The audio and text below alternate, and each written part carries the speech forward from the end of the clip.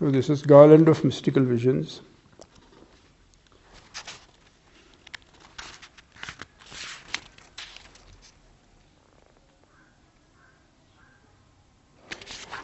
When a magician performs magic, he must have a scheme of the magic in his mind.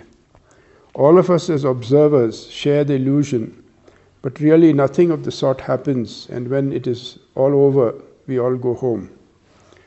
There is a generic magic by which our senses can be deluded. Your world is entirely within you, if it is only your dream.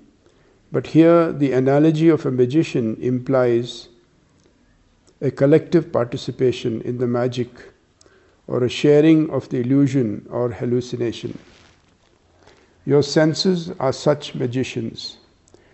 They each have shining principles which are in turn presided over and interpreted by the master magician, the mind.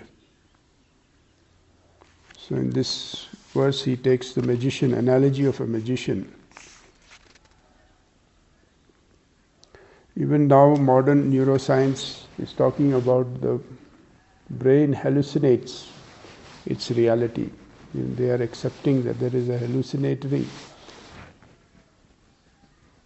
function in the brain which gives us this experience of the world.